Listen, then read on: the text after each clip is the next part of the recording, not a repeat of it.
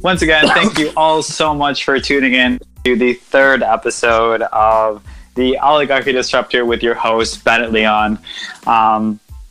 And today we're going to talk about a topic that is extremely, extremely important and near and dear to my heart.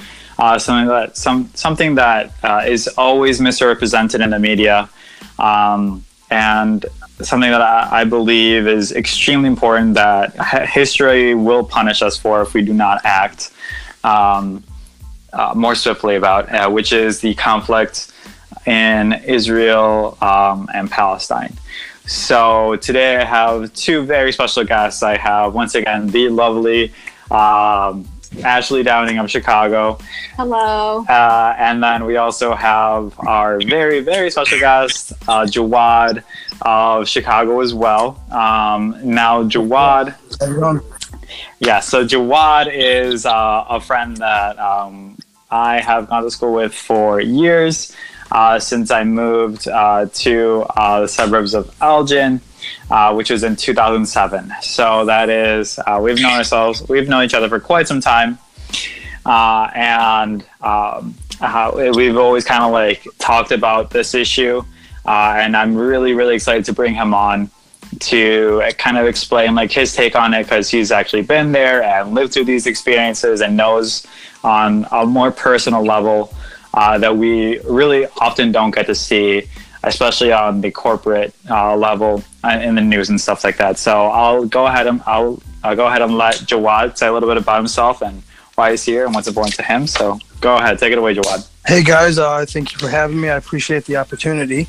Of course. A little bit about myself. I am a Palestinian American. I was born and raised in the Chicago suburbs, but I'm a first-generation American, so my parents were born and raised in Palestine until they came here. My dad came here on basically like a lottery in his hometown. They were basically, if you were able to provide, a source of income as well as a reason to come to the States, you were selected or put into a draw, and out of thousands, he was able to get a student visa, and he came here and basically made a better life for himself and his future family. Went back to Palestine, married my mother, and then he came back to the States. But people don't know, but when you get married, if you have a green card and you get married not in America, your spouse has to wait like 2 to 4 years to get like a visa to come to the States. And so my mother was still in Palestine after they got married for about 2 years, and then my dad was here by himself. She eventually joined him in 1991, and I was born in 1995 in Hoffman Estates, Illinois, and I've lived here my whole life. But my dad comes from a family of, including his half siblings, he's got about 16 siblings total. Wow. Yeah, big family. Yeah, it is. He's got about 7 siblings here. So the rest are in Palestine, and then my mom comes from a family of 8. And she's only got one brother here. So I have roughly, well over, 75% of my family still overseas that, we talk to. My parents, my sister and my mother and my dad talk more than I do. But, we definitely keep in contact. And, the reality of the situation in the Middle East is for me, it's kind of a struggle, because a lot of people that see these type of foreign relations and these foreign problems, Twitter and Facebook and Instagram, just see it and go, thank God I'm not dealing with it. At the same time, that's my case, but coincidentally, I have family that are dealing with it, and when I do go back to Palestine, I deal with it. I see it, and it's hard for me to, one thing that I've noticed as a Palestinian American, it's very hard for me to maintain this balance where I'm when you're a born and raised American, you're told to be very proud of the country. You're always supposed to back up the government. Exactly. Everything 100%. And I very much do. I'm at the moment, I'm currently seeking a federal, position with the United States government. That's just how it works. But at the same time, I'm a Palestinian. I'm a dual citizen. I have family in Palestine. My roots are in Palestine. And my family and the citizens of that country are literally getting shot by American-made bullets and weapons that are provided by America to Israel. So it's like this moral dilemma that I've always lived in. And it's hard because we live in a society, in a country where if you are anti-Israel and you're anti, inhumanity towards the Palestinians, all of a sudden you're labeled an anti-Semite.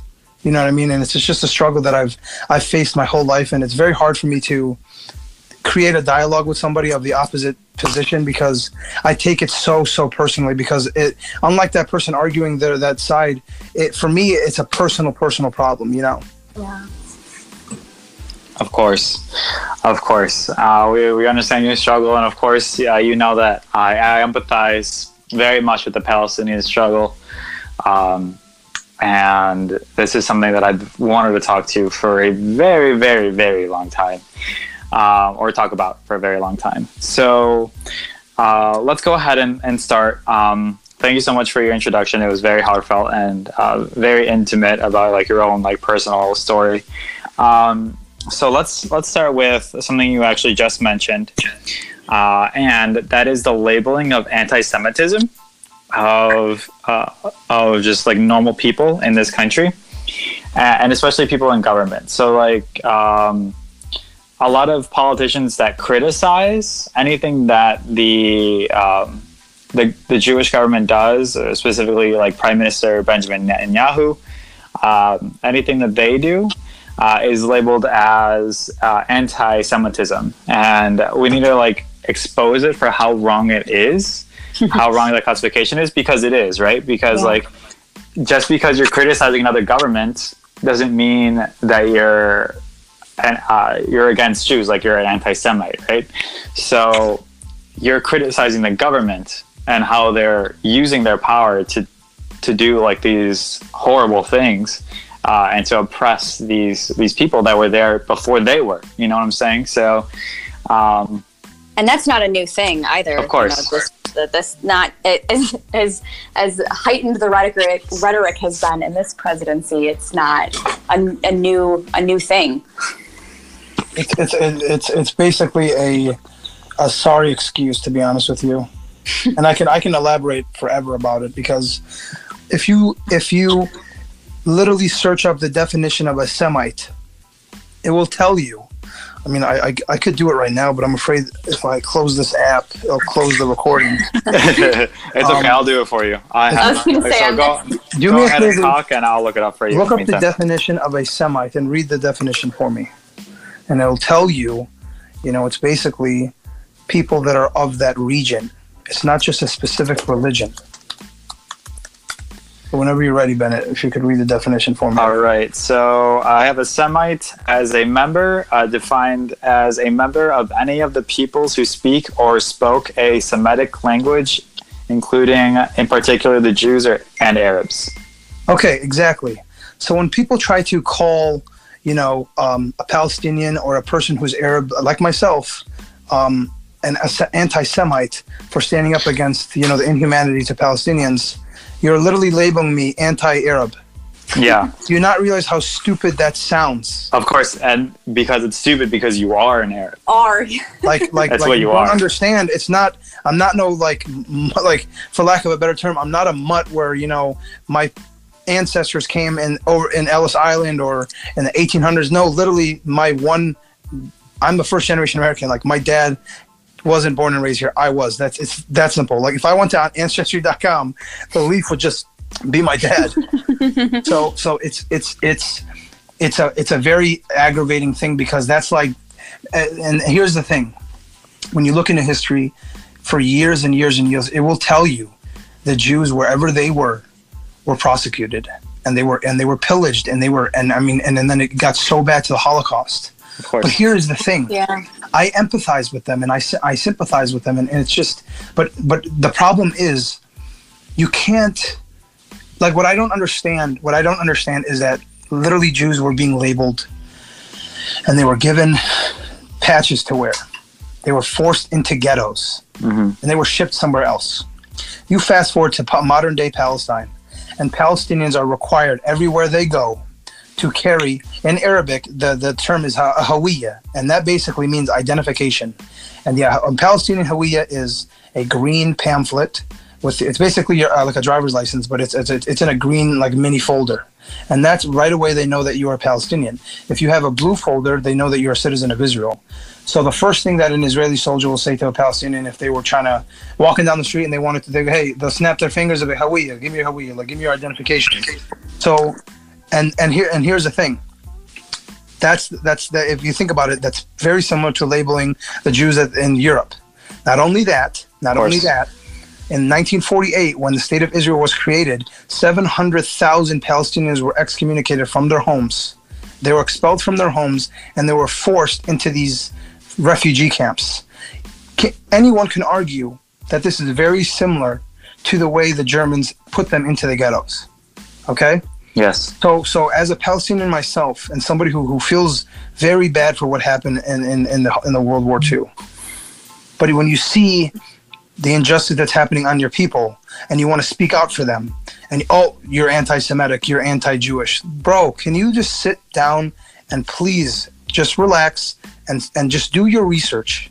Because there's this saying that history repeats itself, and it is a very, very sad thing. It's just there's a saying in the Palestinian community. Every time I go to a protest in Chicago, I always see a sign that has it, and it says, "One Holocaust does not justify another."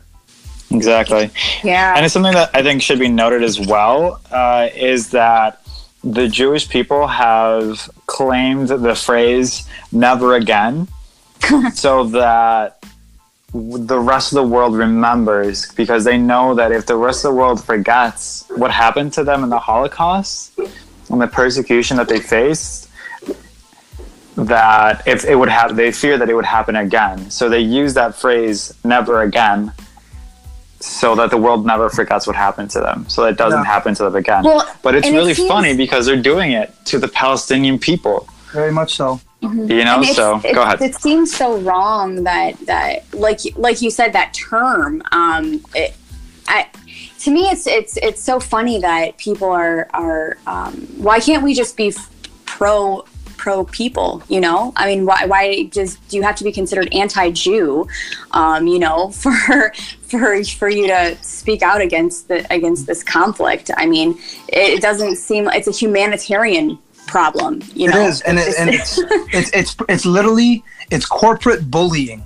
It's corporate peer pressure. Like, for an example, I was at the gym the other day, and a buddy of mine who graduated law school and is getting ready to take the California bar exam, he's got a position set up in San Francisco, and we were talking about this, and he told me, he said, "I'm gonna be honest with you, dude, I'm very, very afraid of being labeled anti-Semitic because I'm in law, and we all know there's a lot of people that are practicing Jews in law, and I'm afraid because there's this, the last thing I want to be is anti-Israel, because in today's society, that means you're anti-Semitic." And that, you know, really resonated with me. It really bothered me because we're in a modern day and age where your people are peer pressured to not speak out, not speak for the Palestinian people, because they are literally afraid of being labeled an anti-Semite, because that's like being called, that's pretty much being called racist. And it's just it's a terrible thing. But at the same time, who are we? What have we done as people to create this peer pressure where morality is robbed for a group of people because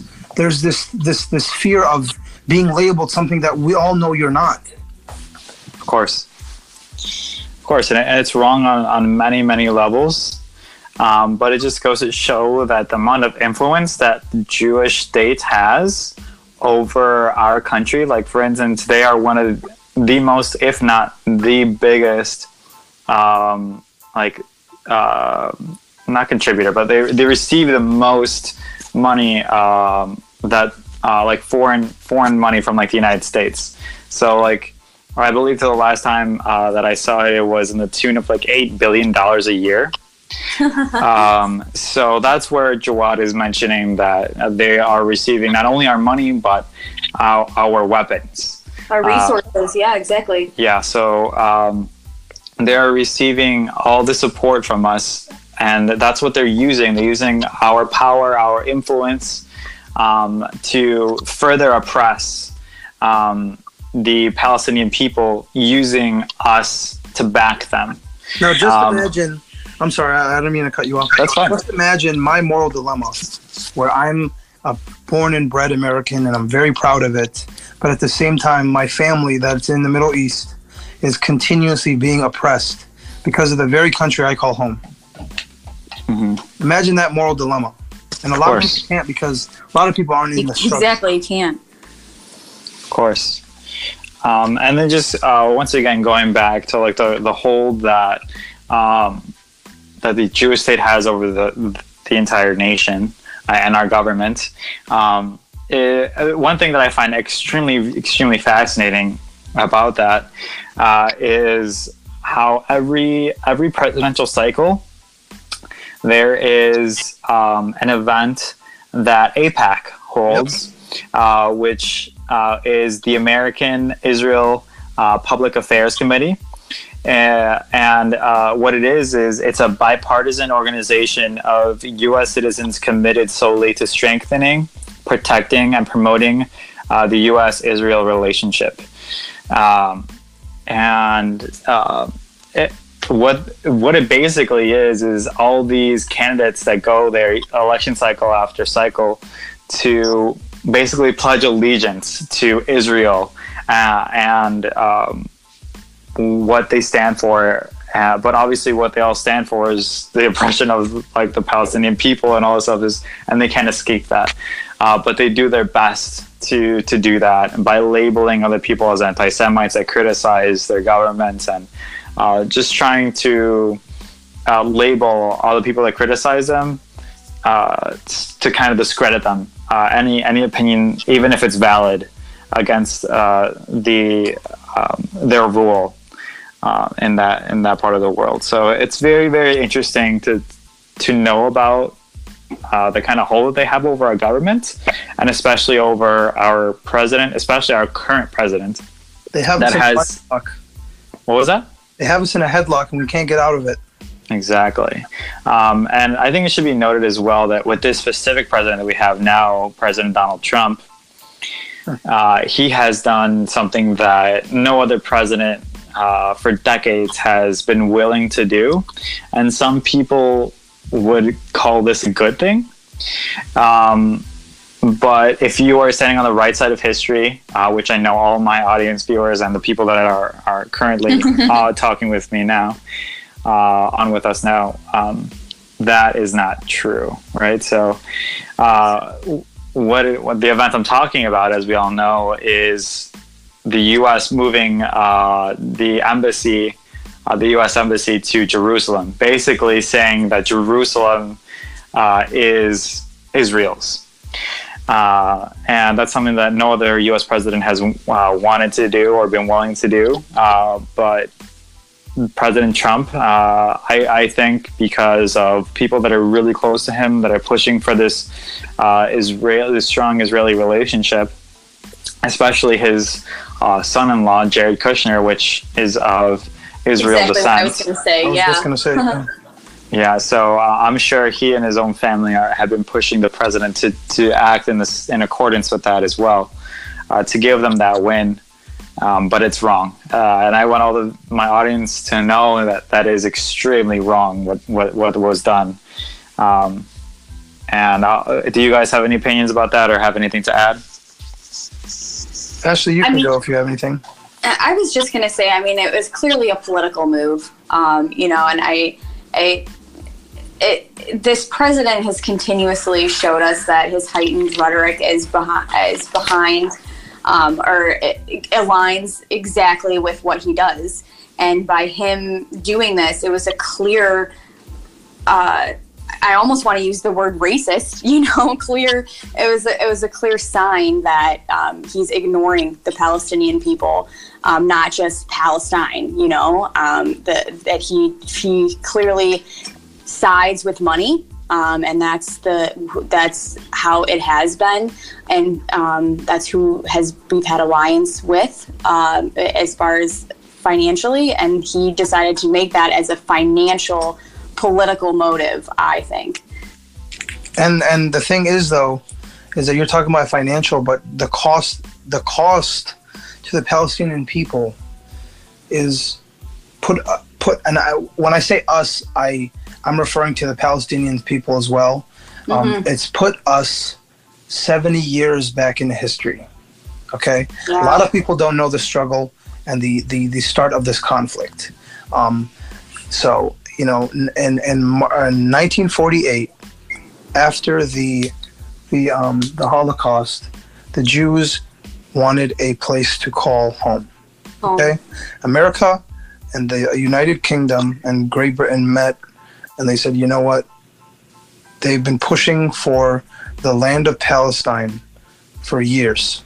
There was this political right-wing Jewish movement called Zionism, and that is the belief of a sole and single Jewish state. And they first settled, they talked about somewhere in Africa, somewhere in Argentina, South America, and they all settled on the land of Palestine because the biblical, the Islamic, and the Judaic significance of that land. It's called the Holy Land for a reason. Yeah. And eventually, you know, America and Great Britain said, we're going to have to put them there, and this is what we're going to do. Although there is a land and a country established with its own citizens, we're not going to ask them for their opinion or input on any of this. We're just going to put the Jews in this land, okay? We're going to split it unevenly. We're going to give the Jews 55%, and we'll keep the Palestinians 45%. And Jerusalem will be a neutral city because we know both of these people claim that as their capital, okay? Neutral city. Shortly after the Jews entered Palestine and created their own state of Israel, that wasn't the case. That 45% was out the window as soon as they entered the doors of Palestine. They started, and Great Britain actually sent soldiers to, you know, calm it down, and next thing you know, these soldiers were getting shot at. So, and they just got out of World War II. So Great Britain was not about to deal with another war, another bloodshed on its hands. So they left, they abandoned it, because before the State of Israel was created, Palestine was British mandated. They call it the British Mandate of Palestine. So for a president who represents a country that I'm a proud citizen of, to single-handedly give away our capital, by our capital I mean the Palestinian capital, to a country that was formed and of stolen land from us, is the ultimate disrespect. Like, that's why when you see people arguing over Trump and politics and all that, a lot of people go, well, what has he ever done to you? For me, as a Palestinian American Muslim, I have been more personally affected by the moves that this man has made than any other president before. And I just think it's watching that video of Ivanka Trump and Jared Kushner in Jerusalem, talking about, we are here in the capital of Israel. I cannot tell you the blood boil from myself and Palestinians worldwide, because you have absolutely no right to do that. That's not your position to do that. This isn't your conflict, and you're only doing it for political and financial gain. Yeah. It is. I cannot tell you how infuriating it is. Just imagine, you know, a city in Minnesota. Imagine a city in Minnesota. Canadians start coming to that city, northern Minnesota, and next thing you know, they start taking more. Okay, and then they kick the Americans out of the town that they very much call them their home. Okay, then they infiltrate more of Minnesota, build settlements, and make the Americans that live around those settlements go through checkpoints to get to the other side of the settlements. Basically, they're infiltrating and they're building more cities in your country. And then let's say the president of Mexico declares, you know, some city in northern Minnesota the capital of the Canadians. Just imagine the confusion and like the inhumanity. Like, how could we have let this happen? Like, how did we allow this to happen?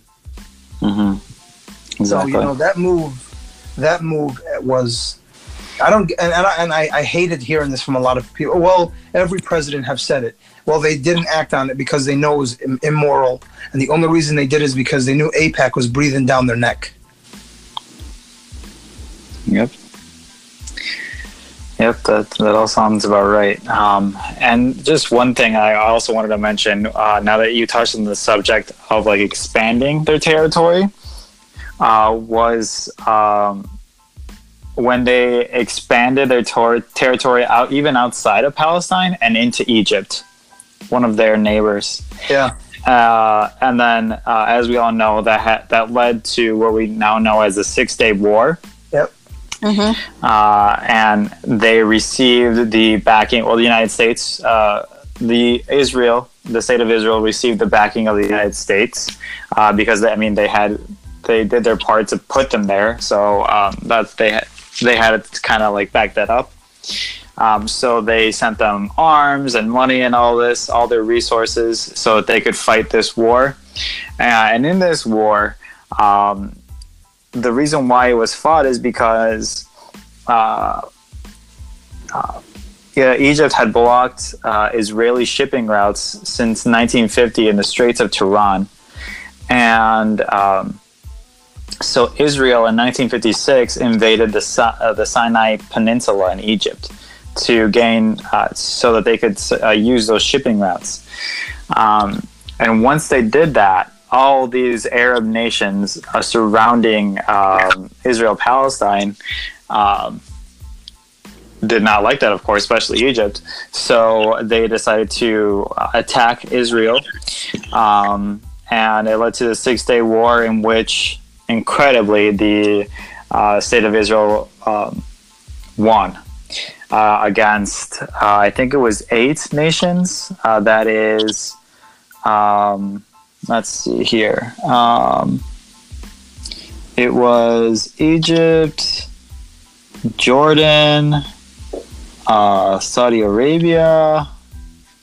What other ones were there? Lebanon, Syria.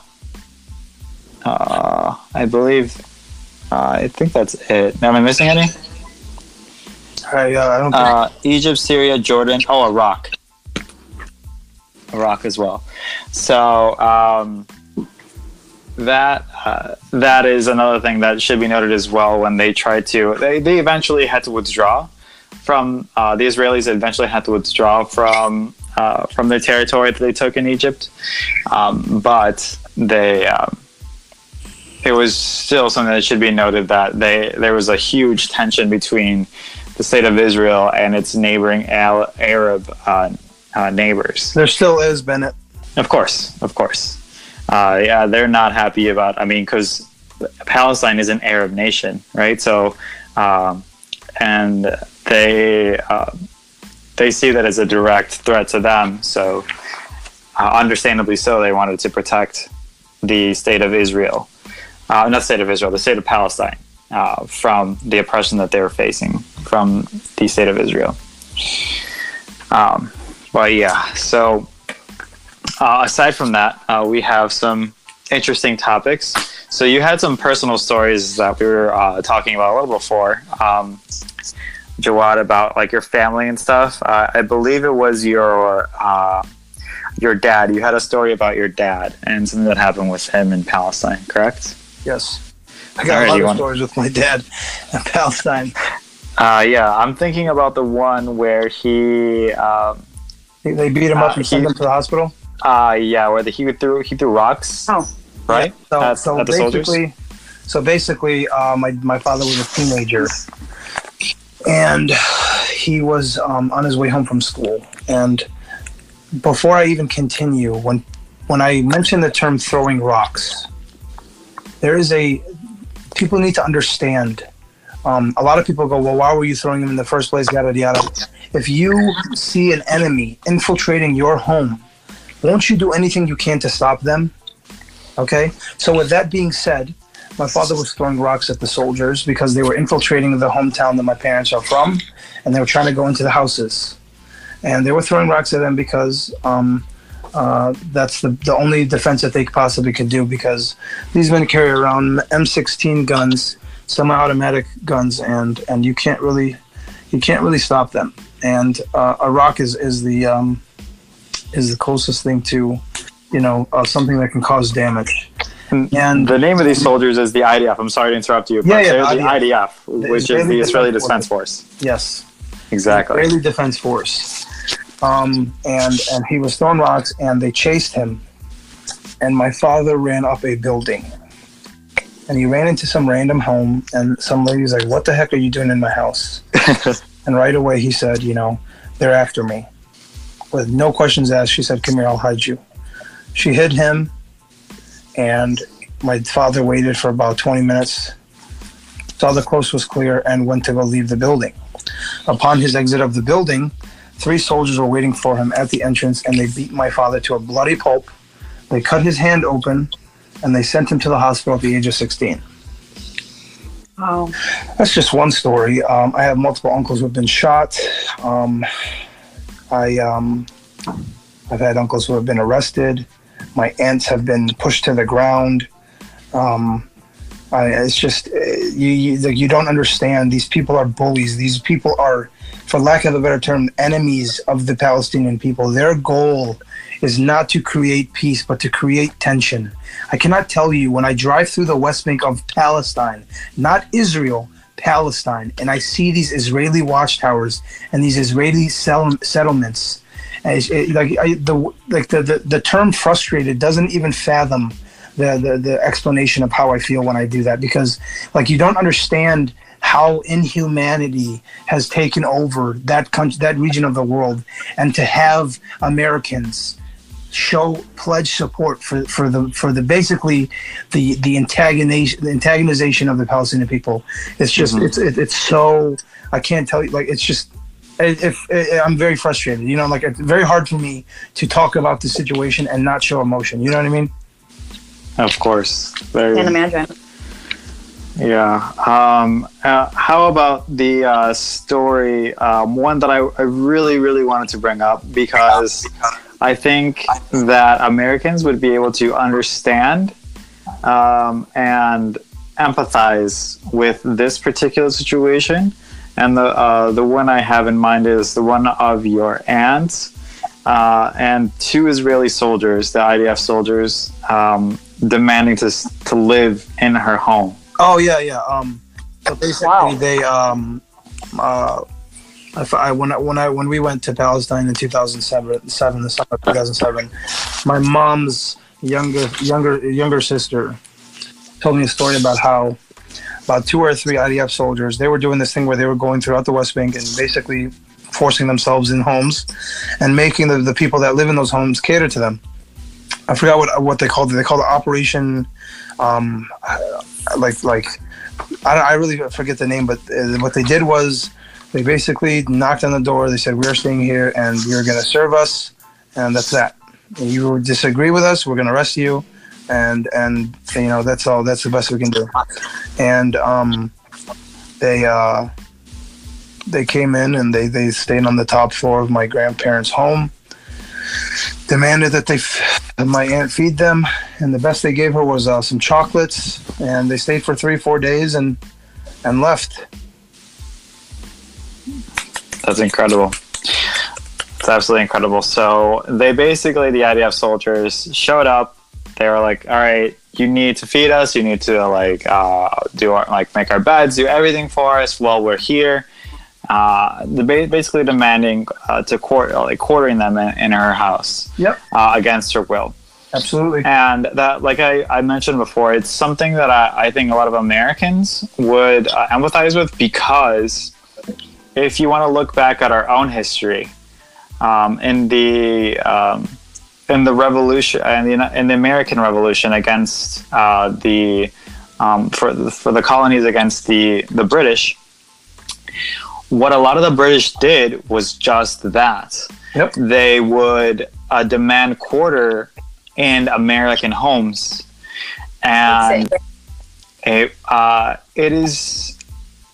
very reminiscent of that, and that's why they're history needs to be it needs to be known, and it needs to be people need to be aware that happened, not only to Palestine but also to us. So they can relate and understand that is wrong. And that's even in our Constitution, I believe, that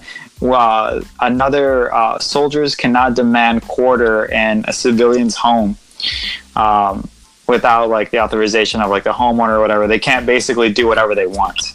Well, they do that a lot in Palestine, unfortunately. You're not even course. on homes. Yeah, but of course we have strayed very far from where the founding fathers have wanted us to go through the United States Constitution and with their own values and beliefs.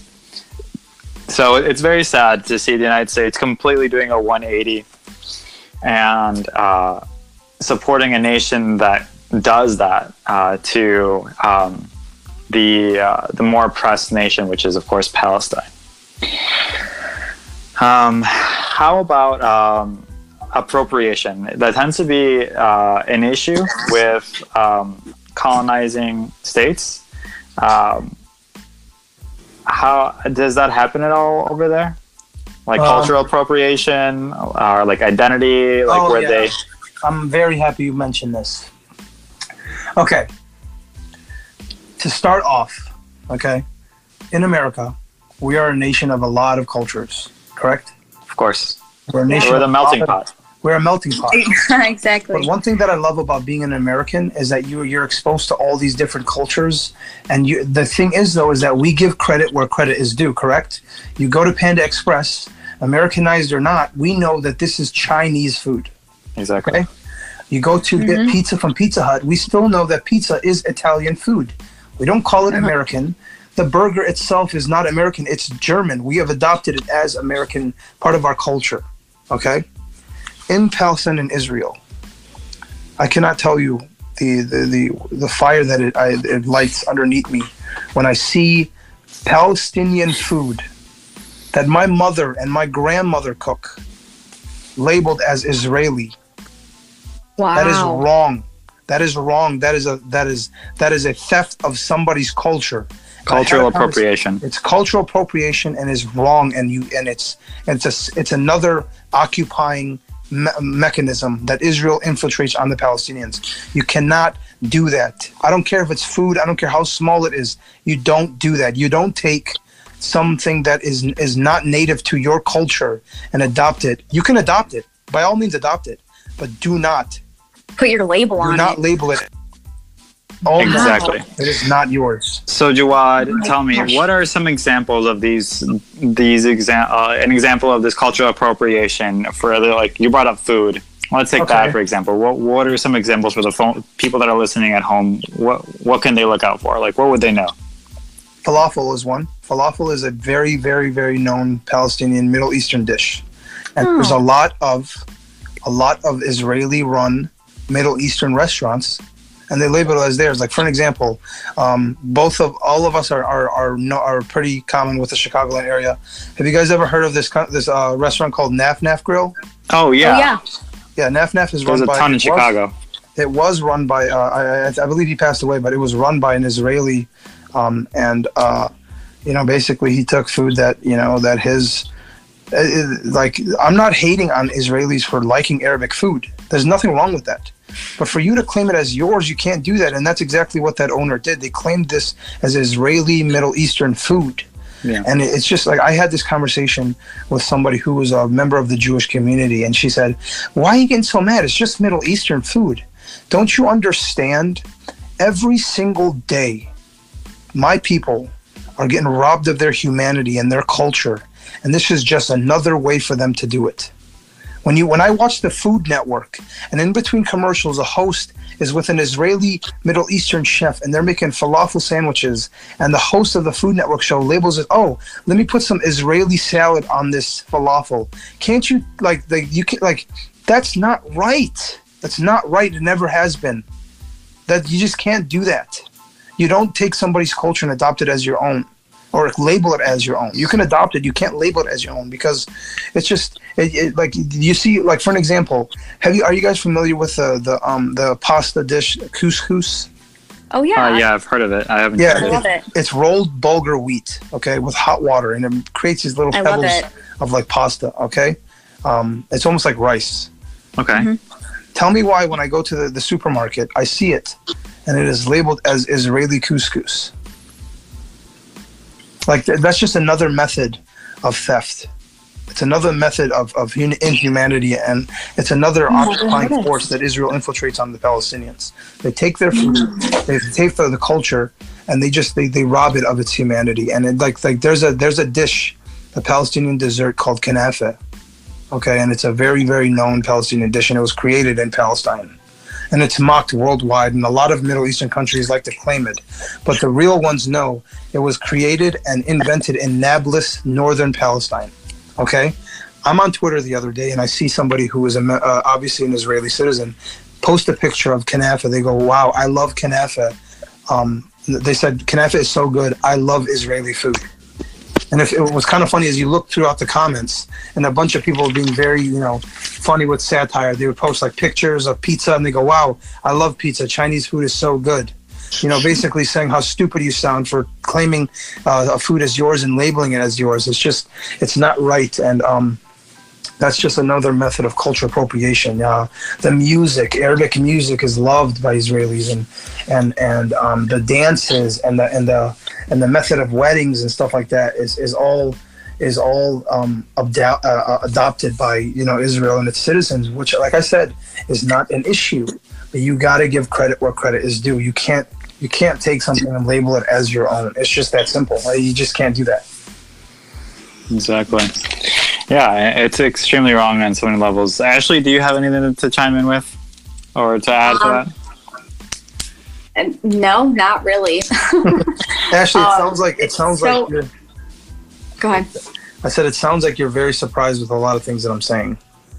It's not that I'm, I suppose, surprised, more so surprised that we don't hear a lot about that, Exactly. It's surprising to me that out of all of the bad news that we hear that goes on, are you really surprised though? Well, I suppose not, right? Because that's not what the news wants to show us. But to me, it's just crazy that so many people are, because I do watch the news, or not just the mainstream news, and I'm very interested in international affairs, and for me to be surprised by some of these things, it just flabbergasts me, because that means that there's a lot of people out there who know absolutely nothing about this topic at all, as far as the extreme nature of the problem. Exactly, and that's exactly why I asked you, because I know that you aren't provided with the correct information, as a lot of American people aren't,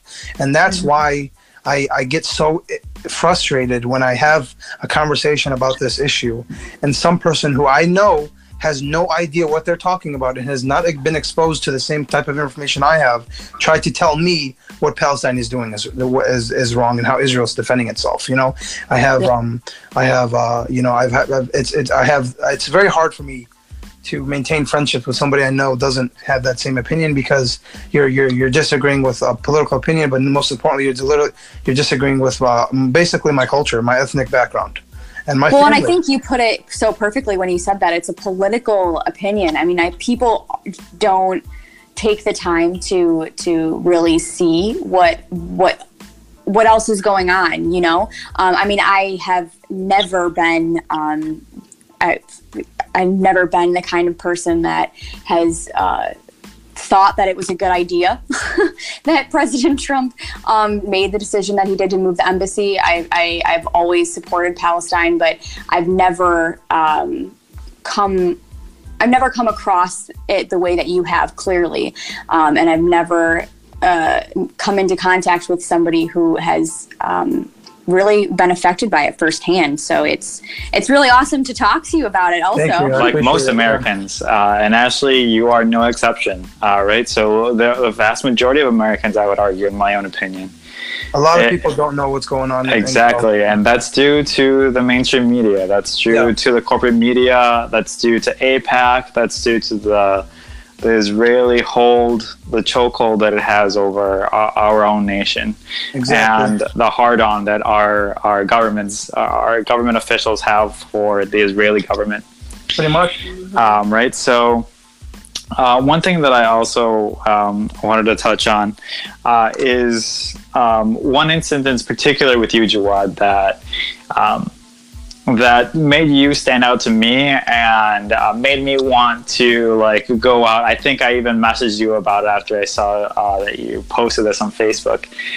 What it is that one day a few years ago, Jawad posted on Facebook that he went out and I feel like I can see it now, where he's like sitting on this bench.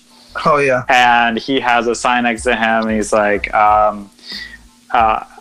I'm Muslim, ask me anything, I think is what it said. Is that right? Hi, I'm Muslim, ask me anything.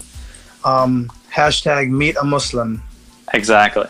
So just real quick, go ahead. I did that right after the Muslim ban was going on. The travel ban? The travel ban.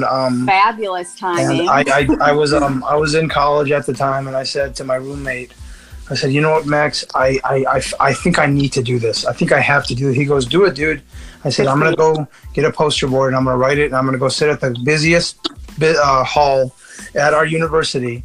And I pray to God someone comes up to me, because I posted on Twitter, and the caption was, I figured a lot of hate, I think I could almost recite it word for word. It was, figured a lot of hate that stems towards Muslims like myself and the Islamic community are because people don't know or ask a Muslim about anything. So I'm giving people that opportunity to do that today. And I had people come up to me, ask me like how is it? How is your family? I had some lady, she said, can you tell me what the 5 pillars of Islam are? Wow, like a test. I'm like, look, lady, that's okay. We could answer that. But I mean, if you want to ask me something like that, you know, Fox News basically portrays in a different light, feel free to ask me. I had some people come up to me and go, can I just give you a hug? And it's just, I posted it on Twitter not thinking anything of it. And before I knew it, there was like almost 450 retweets, and I put it on Facebook and it got like multiple shares, hundreds of likes. And I really, I remember, I think I was driving back to my house after that, and I honestly just started crying, because I like you don't understand when you live in a country where you're made, or you're pointed to be almost like an enemy. It's very hard to stay basically sane. It's very hard to maintain the sanity that you're not a bad person, and it's sad that people think you're not because of what they hear on the media. So I mean, to be honest with you, Bennett, I swear to you, none of my motivation to do that was for people to notice. It was just literally just for people to have an opportunity to ask somebody a question. You know what I mean? For a lot of times, I played college football. I played football throughout my whole life. A lot of times I was the only Palestinian American on the football team, and I was the only Muslim there. So I received a lot of questions from people who grew up with these thoughts towards people like myself, and to see their face light up with, oh, you're just like me. Like that is, you know, it's just it's a sense of relief, because I know for a lot of people, I'm the only one that they know of that community. So I just figured I have to do something bigger. What happened? I don't know, honestly. I don't know what happened. I think we beat the time limit. And it stopped trying to say anything. So what were you saying? I'm sorry about that. What was the last thing you guys heard me say? I think till the end you said something about it's this, that you're, for a lot of people, that you're the first person of that community that they've ever yeah, that's the last thing I remember too. Yeah, so basically, you know, like to hear you would the fact that you, Bennett, you enjoyed it, you know, it was bonus, you know what I mean? Of course, bro. Of course, and as you know, I've always sympathized with the Palestinian people. Even after, like you said, like I said a little earlier, when you shared that, I made me want to like start a protest or make some kind of like move to create awareness, right? Because there's just, like you said, there's so many people in this country that like are misinformed or misguided when it comes to like any Arab nation or like Islam in general, and that can stem back to the hate that was propagated on the Arabs and Islam as an entire religion due to the attacks on 9/11 and just the gross misrepresentation of your people, of Islam and of Arabs in general. So I think, like you said earlier, it's very important for other people to be exposed to different forms of and like religion and other people, and just to be like to have that kind of inclusivity and like when it exposes them to that. Anything to add, Ashley? No. All right, cool. All right, so but yeah, of course, that was a really interesting thing you did there, Jawad. Thanks. Now, of course, so one thing that I did want to talk about is a story you told me before, where you, I believe, Jawad, were in your terrorism class. Yeah.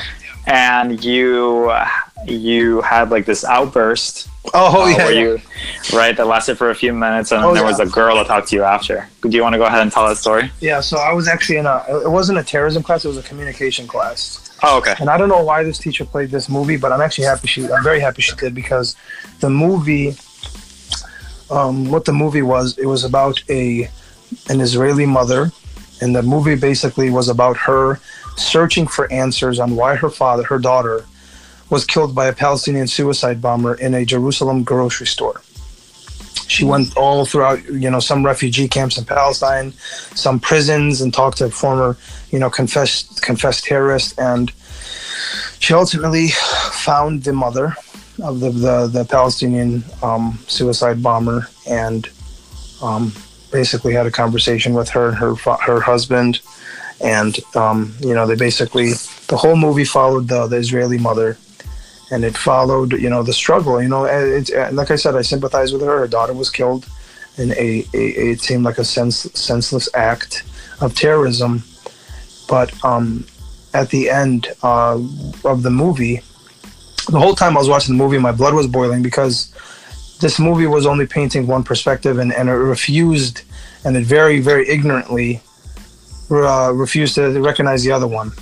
And by that I mean, just imagine you are pushed so far to your limits that the only way that you can find or seem to have a sense of liberty is to kill yourself and kill somebody else.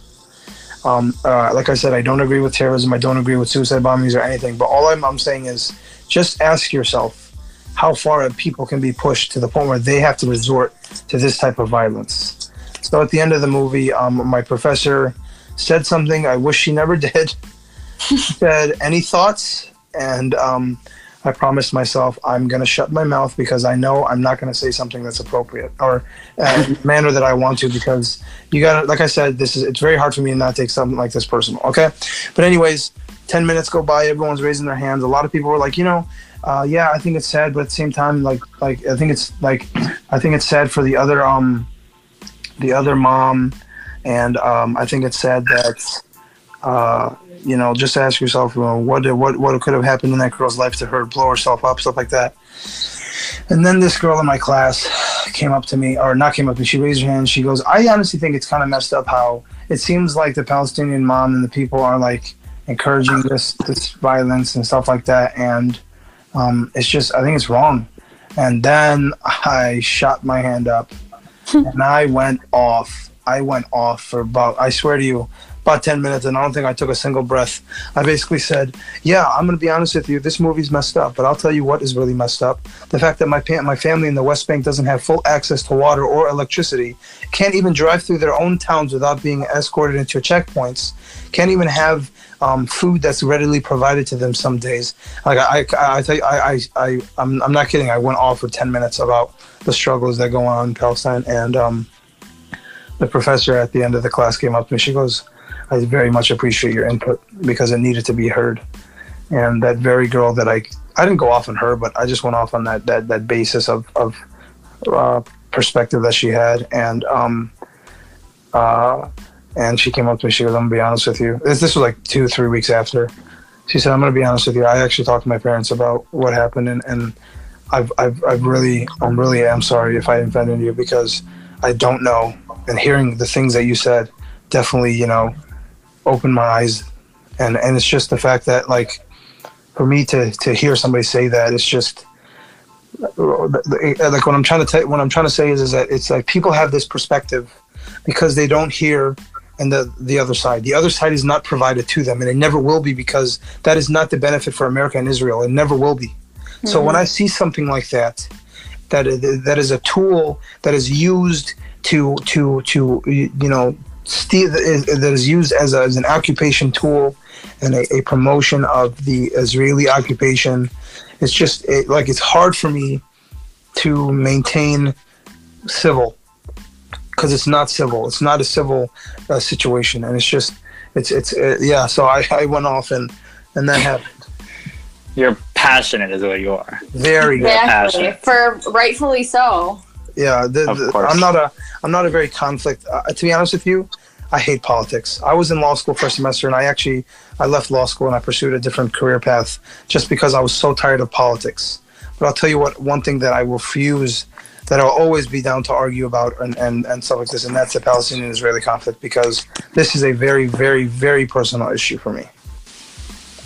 Of course, and something that's you and your own family. Well, you personally, especially in the instance you were telling me about before, that when you went with your family, you were almost not let back to come back home. Yeah, we went to Jerusalem for the day.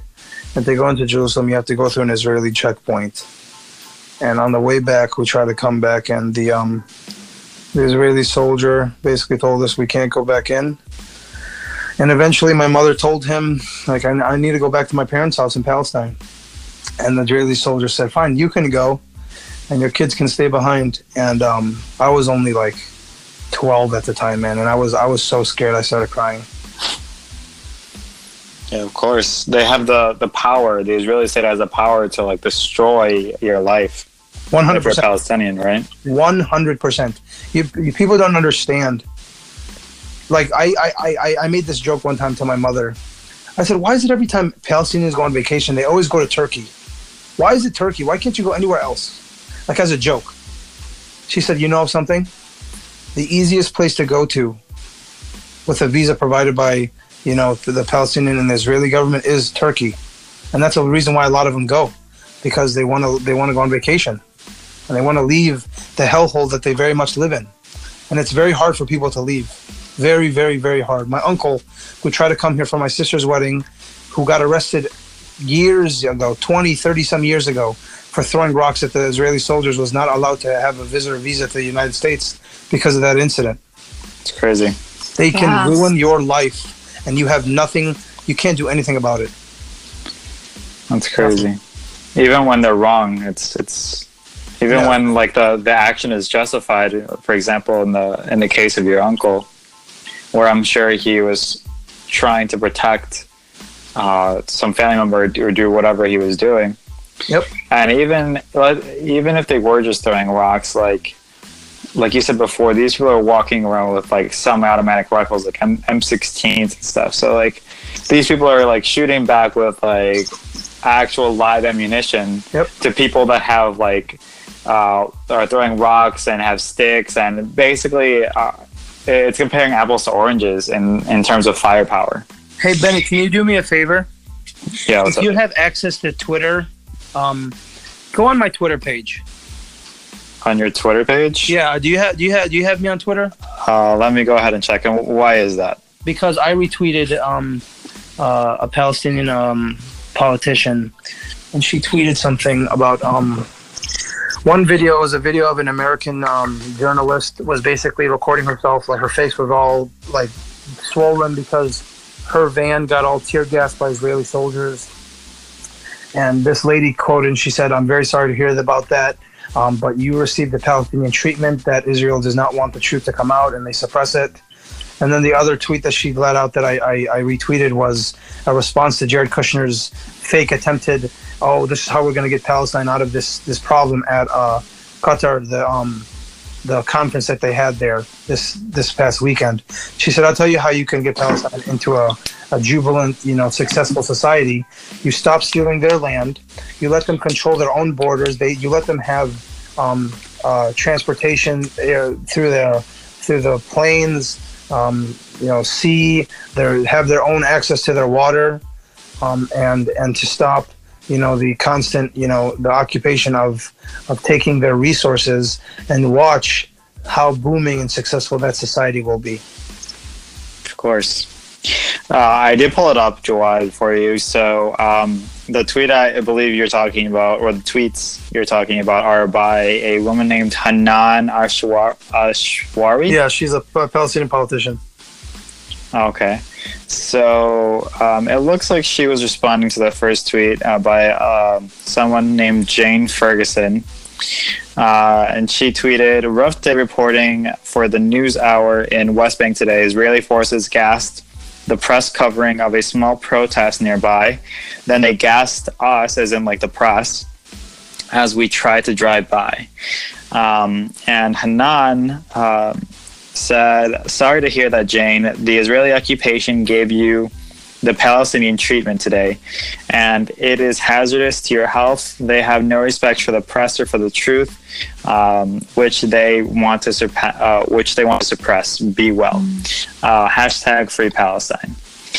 And I know, just as I'm reading that, what comes to my mind is that what type of weapons they use against the Palestinian protesters.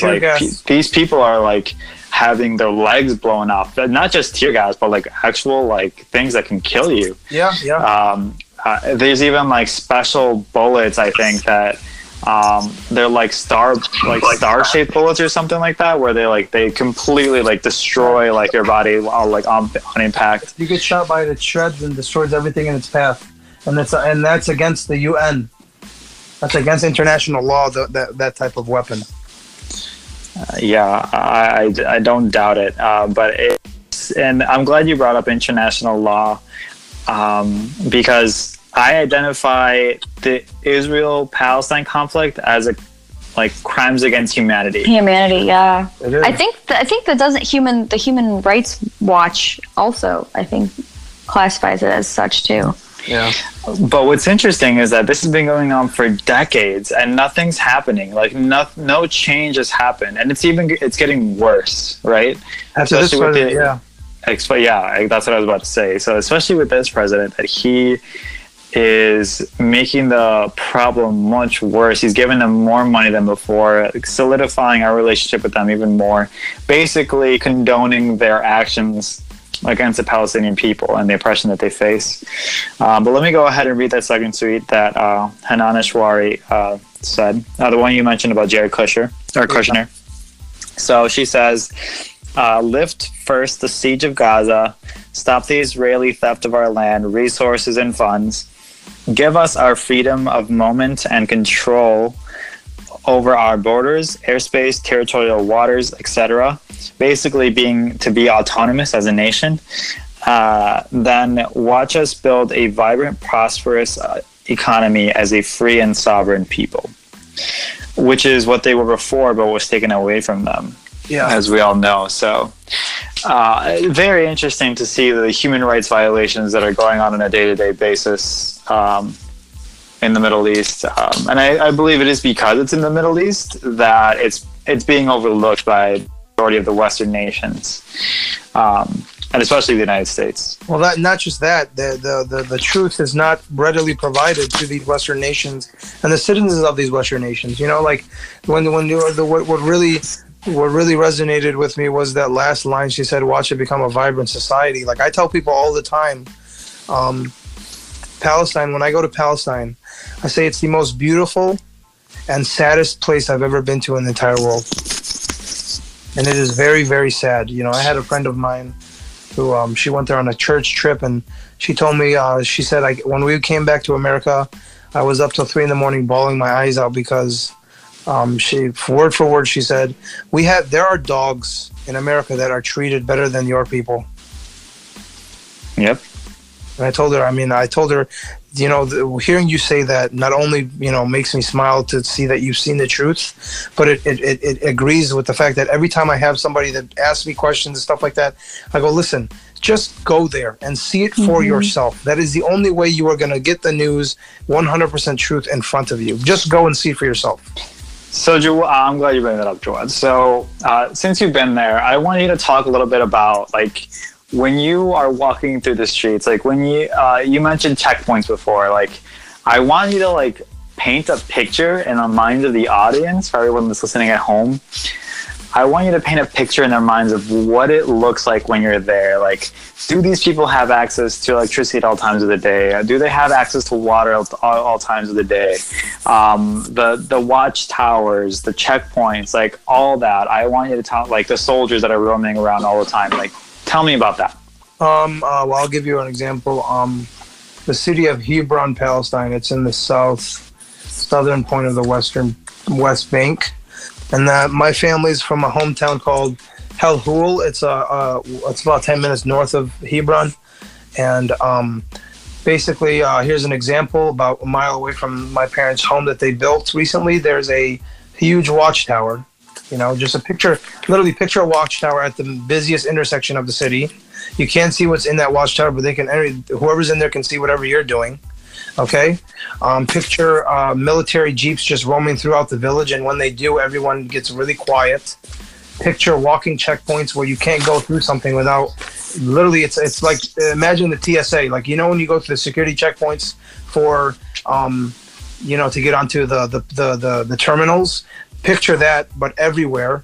And picture that with cars. So, like the border checkpoints, if someone was to go from America to Windsor, Ontario, and past Detroit, you have to go through those. Or the way the Tijuana checkpoint is, that's pretty much how it is everywhere. The water itself is not fully accessible. Every home in Palestine has multiple tanks on top of their house that basically are their source of water for 2 weeks. Because every 2 weeks they get full, they fill up, and after that, you have to make that last for 2 weeks. Electricity, I remember when we were there in 2007, the entire town was in a blackout because I guess the settlement nearby, the Israeli settlement nearby, needed that electricity. I can't describe more how sad of a place it is. Of course, and I remember seeing very recently that it was close to being uninhabitable. Gaza is, yeah. Yeah, the Gaza. Because they don't have water anymore, dude. They literally don't. The aquifer that they use to have water is contaminated. They don't have water. Nothing can go into Gaza. Nothing can leave. These people are literally fish in a barrel, and it's just I just cannot. It's it's hard for me to understand. Like, how can somebody see this and think, oh, well, maybe there's an opposite side. Maybe something else is going on. Like, I had this girl tell me, well, Israel's just defending itself. Everyone around it hates them, and in my oh my man, I can't tell you how infuriating that stuff. Like are you that stupid to believe that? Like, are you that stupid? Like every position and every situation Israel's in is because it has put itself in those positions. It invaded Lebanon, it invaded Syria, it invaded Egypt, it invaded Palestine. Of course, its neighboring countries aren't going to like it. How do you not? Are you stupid? Like, how do you not understand this? Mm-hmm. That's how international law works.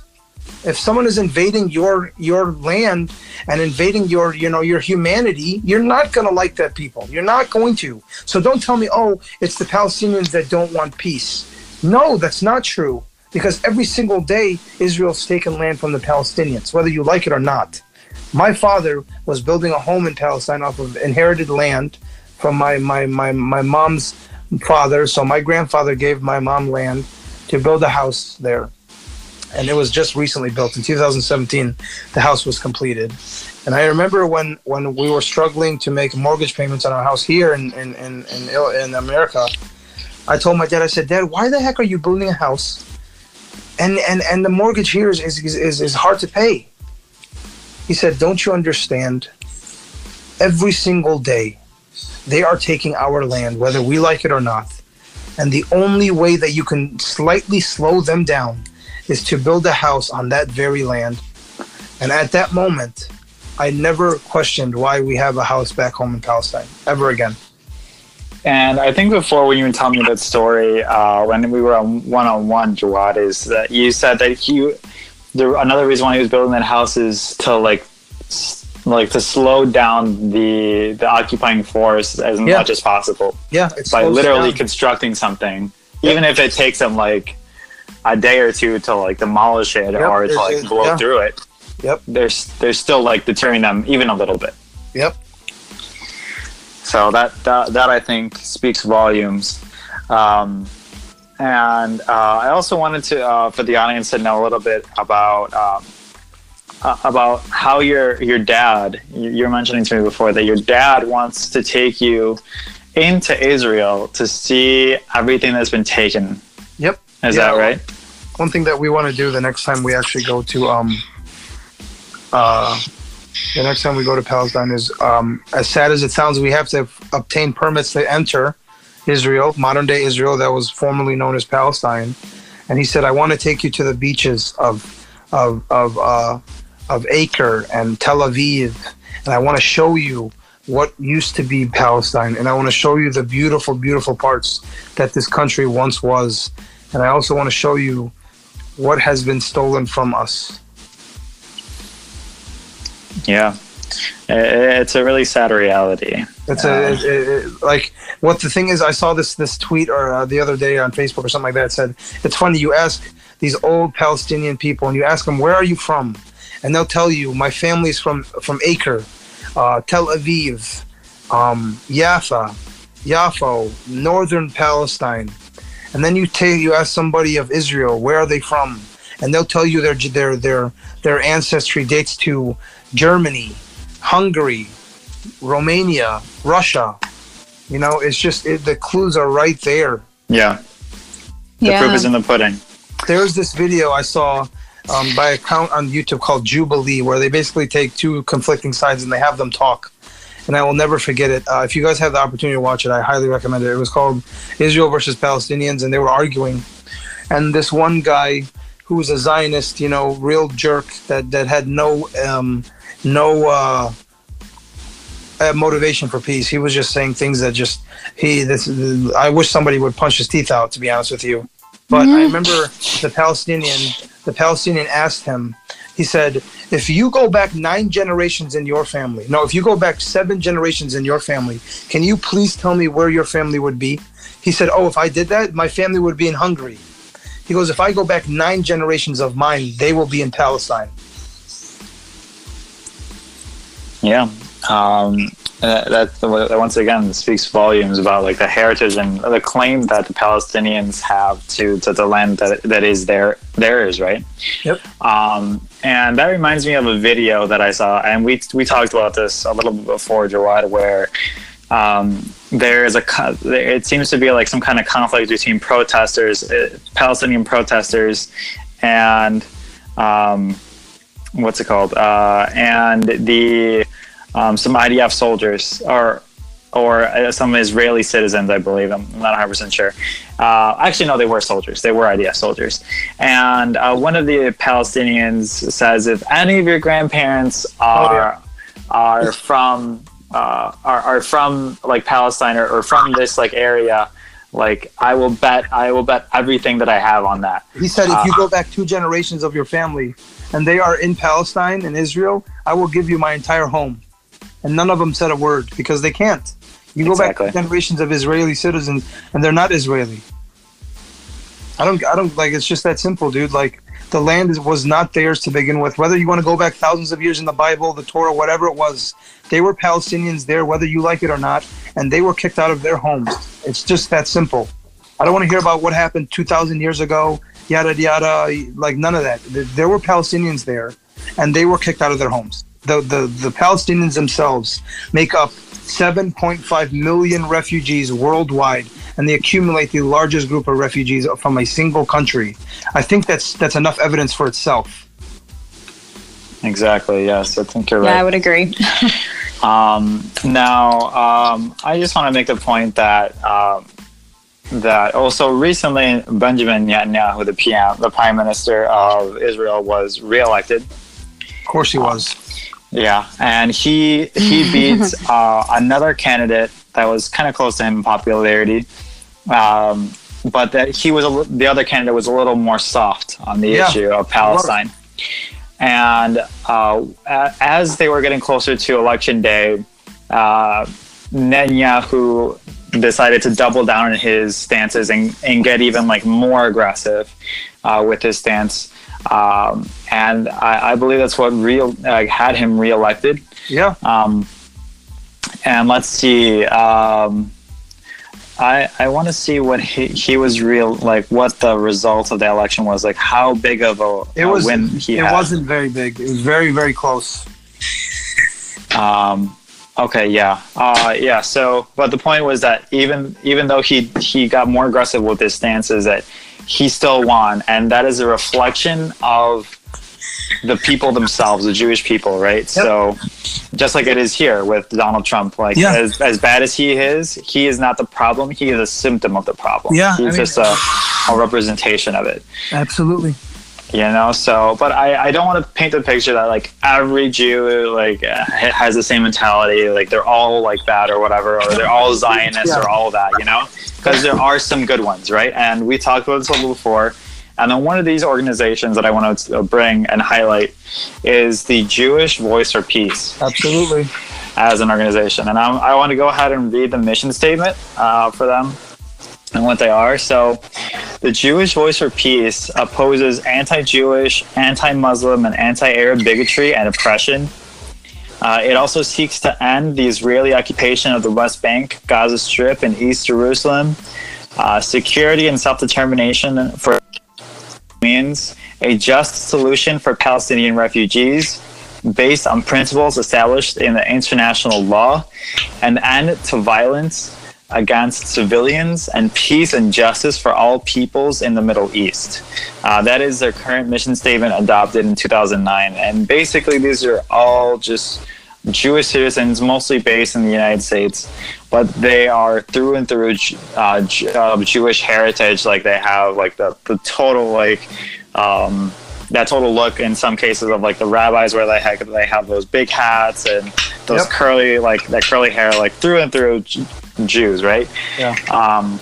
But I think it's very important for people to know that organizations like this exist and they see through the propaganda that is not only pushed on us by our own Western media, but by the propaganda of the Jewish state as well. Do you have anything to add about that? I had somebody who was the same girl that was trying to tell me how Israel is defending itself by killing hundreds of people in the Gaza Strip, told me that the Jewish Voice for Peace is an anti-Jewish organization that basically is pushing the Jewish people back, which I had no other answer but to laugh at, because you know it is laughable. The thing is, though, you can walk a horse to water, but you can't force it to drink. You can present all these facts to somebody, but if they don't want to change their perspective and open their eyes, you can't do anything. And it was very obvious with this girl. Of course. Yeah. Did you have something to add, Ashley? Oh no! I mean, I was just going to say it just becomes more and more obvious to me that this is a humanitarian problem, and it's frustrating that people can't just set aside their religious ideations to see that, you know? I mean, it's been about territory for a long time. It has nothing, it's not a religious war that's going on. And they've been fighting over territory for far longer than they've been fighting over religion, you know? And it's, I don't know, it's sad to me that you have to be considered anti-Jew, or you have to be afraid of being considered a racist, to say that you're, for Palestine and against Trump deciding. Because I know that it's actually not even just for Republicans, but I know plenty of my friends who have gotten the exact same reaction when saying that they opposed Trump moving the embassy to Jerusalem, just for the simple fact of having Jewish friends, you know. So I don't know. It's sad to me that it's a humanitarian issue and people can't set aside And a lot of people, a lot of politicians, and a lot of countries around the world are so tired. And myself, I'm so tired of this conflict. You know what I'm saying? People are so done with it. Like, how can you guys still hate each other? And at the same time, I don't want people to see or hear this podcast and go, well, he's only talking about what Israel's doing wrong. Why can't he talk about what Palestinians are doing wrong? There are problems in the Palestinian governments. The governments cannot cooperate, and they can't rule the government of Hamas. There are two governments in Palestine. You know, we can't even get our own stuff together. But I'll tell you what, when I hear about those, Palestinians and Hamas were the ones who ended the siege, the ceasefire, that's bogus. That's bogus.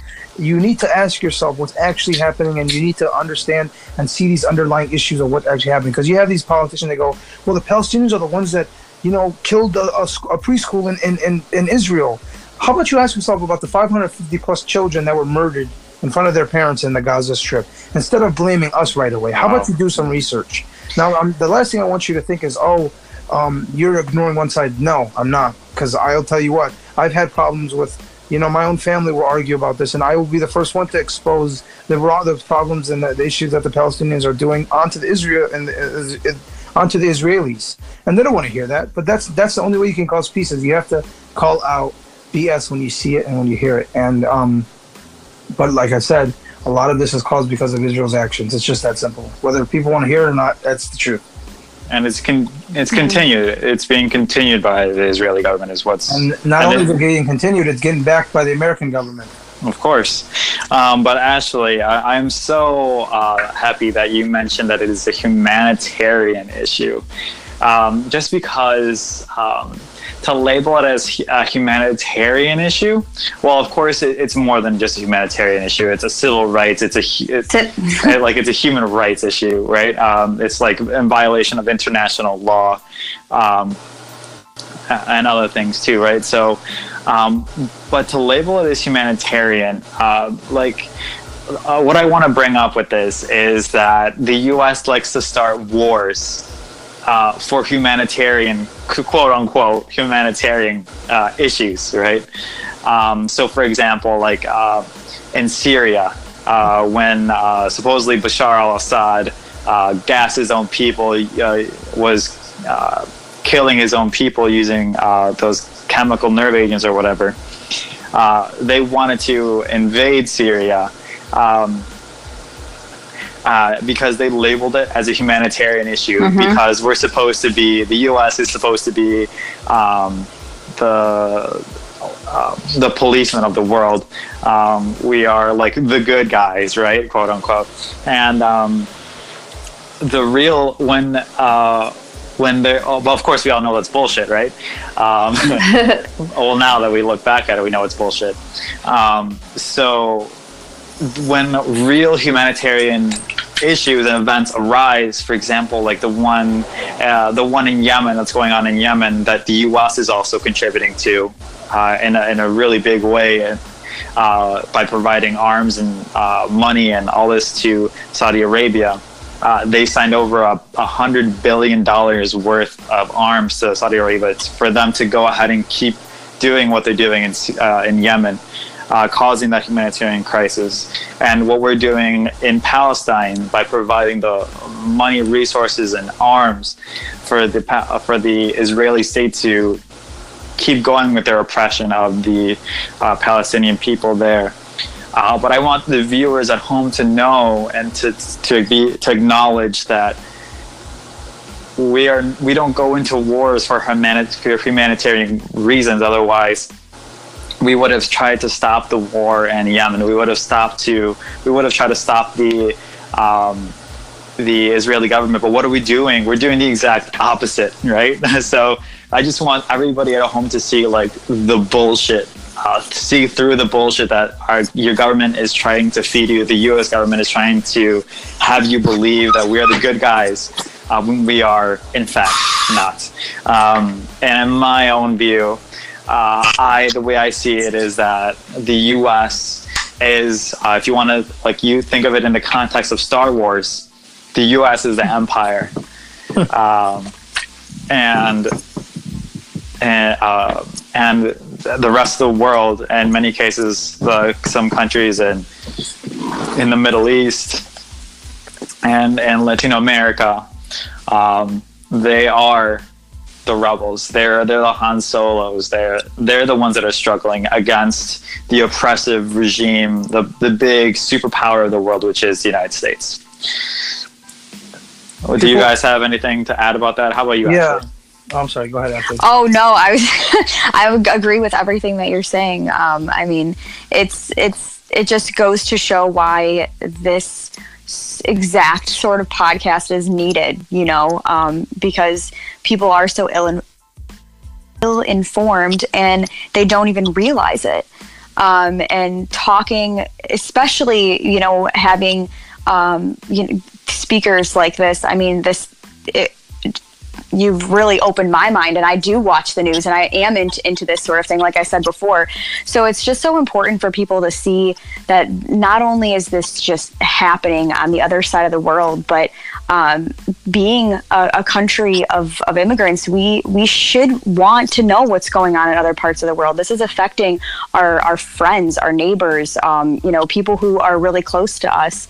And even if you may not know somebody directly, the chances that you do know somebody who has a family member or a friend who is experiencing this, and it is great. I mean, the chances of you knowing somebody and being ill-informed and making offensive comments or speaking without being informed, but that's why it's awesome that you are here, Jawad, to talk about it, and that you did what you did. That was really admirable. What you did, posting on Twitter, that you were out there just answering questions, because so many people, I think, are afraid to ask questions, but are also afraid of the response they'll get to those questions. Yeah, and that's why I encourage people, because I get to know somebody, and next thing you know, they'll ask me a question that's, to be honest with you, it's very stupid, but they go, listen, I'm not trying to be offensive. This is just a question, and I'm more than happy to answer it. And I like I said, I appreciate your compliments. I'm planning a trip to Palestine next summer, and I'm intending on creating and making a movie that pretty much describes and actually depicts what is actually happening in the West Bank and Palestine. And I'm actually very excited, because the basis of me making it is because I'm literally sick and tired of explaining myself and what's happening to people. So I'd rather just show them. That's awesome. Yeah, it's incredible. Yeah. Well, and that's just like, as I was saying, we need more honest outlets for us to find more transparency in our news. And I did want to mention, Bennett, you talked about how America is sometimes not what they point themselves out to be, and the problem is when somebody does that is they're looked at as unpatriotic. And here's the thing, and here's the problem I have with that: no country is perfect, okay, whether you want to believe it or not, okay? And of anything, challenging our government and what we're doing with our foreign affairs is in self patriotic itself, because we are a country that are given these freedoms to challenge the government and challenge authority that you can't in certain countries. You can't challenge these people. You can't, because you will get killed. Your family would excommunicate. Look at North Korea. Imagine if somebody spoke out against Kim Jong-un. It's just not going to work. So I think it's wrong that people are afraid to speak up out against this country, because no country is perfect, and America is definitely not perfect in itself. Yeah, we are far from it. We have strayed away from our democratic liberal roots, of course, as we all know. Now that we're looking back at it, and it's sad, but the reason that this podcast exists, and the reason why so many other shows are popping up all over the internet on YouTube, for example, the Jimmy Dore Show, which I love on YouTube, that brings to light a lot of interesting topics that are not talked about on the corporate media, for good reason, right? Because it doesn't fit into the narrative that they would have us believe. But yeah, so it was very, very interesting talking to you today, Jawad and Ashley. I had a great time. It was very informative. And I really hope that everyone at home got if anything, that they pulled out of this is to understand how it has affected you as a person, Jawad, your family. How Still does. Of course. And then... Hello? Are you there? So, like... Bennett, you cut off for like you cut off. 20 seconds. You can hear me now? Yeah. What were you saying 20 seconds ago? I'm not sure. You were just thanking Jawad for being on the show, and then. Oh yeah. I was just basically closing it out. So saying thank you, Jawad, for being on the show, showing being intimate with your stories of your family and how it's affected you. But what I want for the audience to basically get out of this is to get the perspective of like what the U.S. has done, how we have basically propped up that nation to oppress another, including their own people, the Palestinians in this case, and to basically start looking through and stifling through the bullshit that the government and the media, the corporate media, would have us believe. So I'll go ahead and give you guys a few seconds to say anything if you want to help close out this segment. But once again, thank you to both of you for your time and your input on all these important topics. Well, Jawad, I'll let you close it out, but just thank you for your stories and for coming on and informing everybody. It was awesome talking with you and learning from you. I really appreciate it. So thank you. I appreciate, I really appreciate you guys inviting me in to talk. And most importantly, I appreciate the openness, because unfortunately, a lot of Americans are very set in their beliefs and they don't want to hear about anything else. And unfortunately, that is a lot of ignorance. And the fact that you guys are very open to hear and very open to see what's actually happening and moving away from this political window is just, it's an amazing thing and needs to happen more. Absolutely. I couldn't agree more. So with that, thank you guys once again very much for your time and effort today. And thank you everybody at home for listening, for supporting this podcast. It is because of you that we are doing this. We want to help enlighten you, give you a little perspective, and awaken your own consciousness. So with that, thank you so much, my brothers and sisters, for your time today. And I'll see you in the next episode. Bye. Bye. Bye, everybody.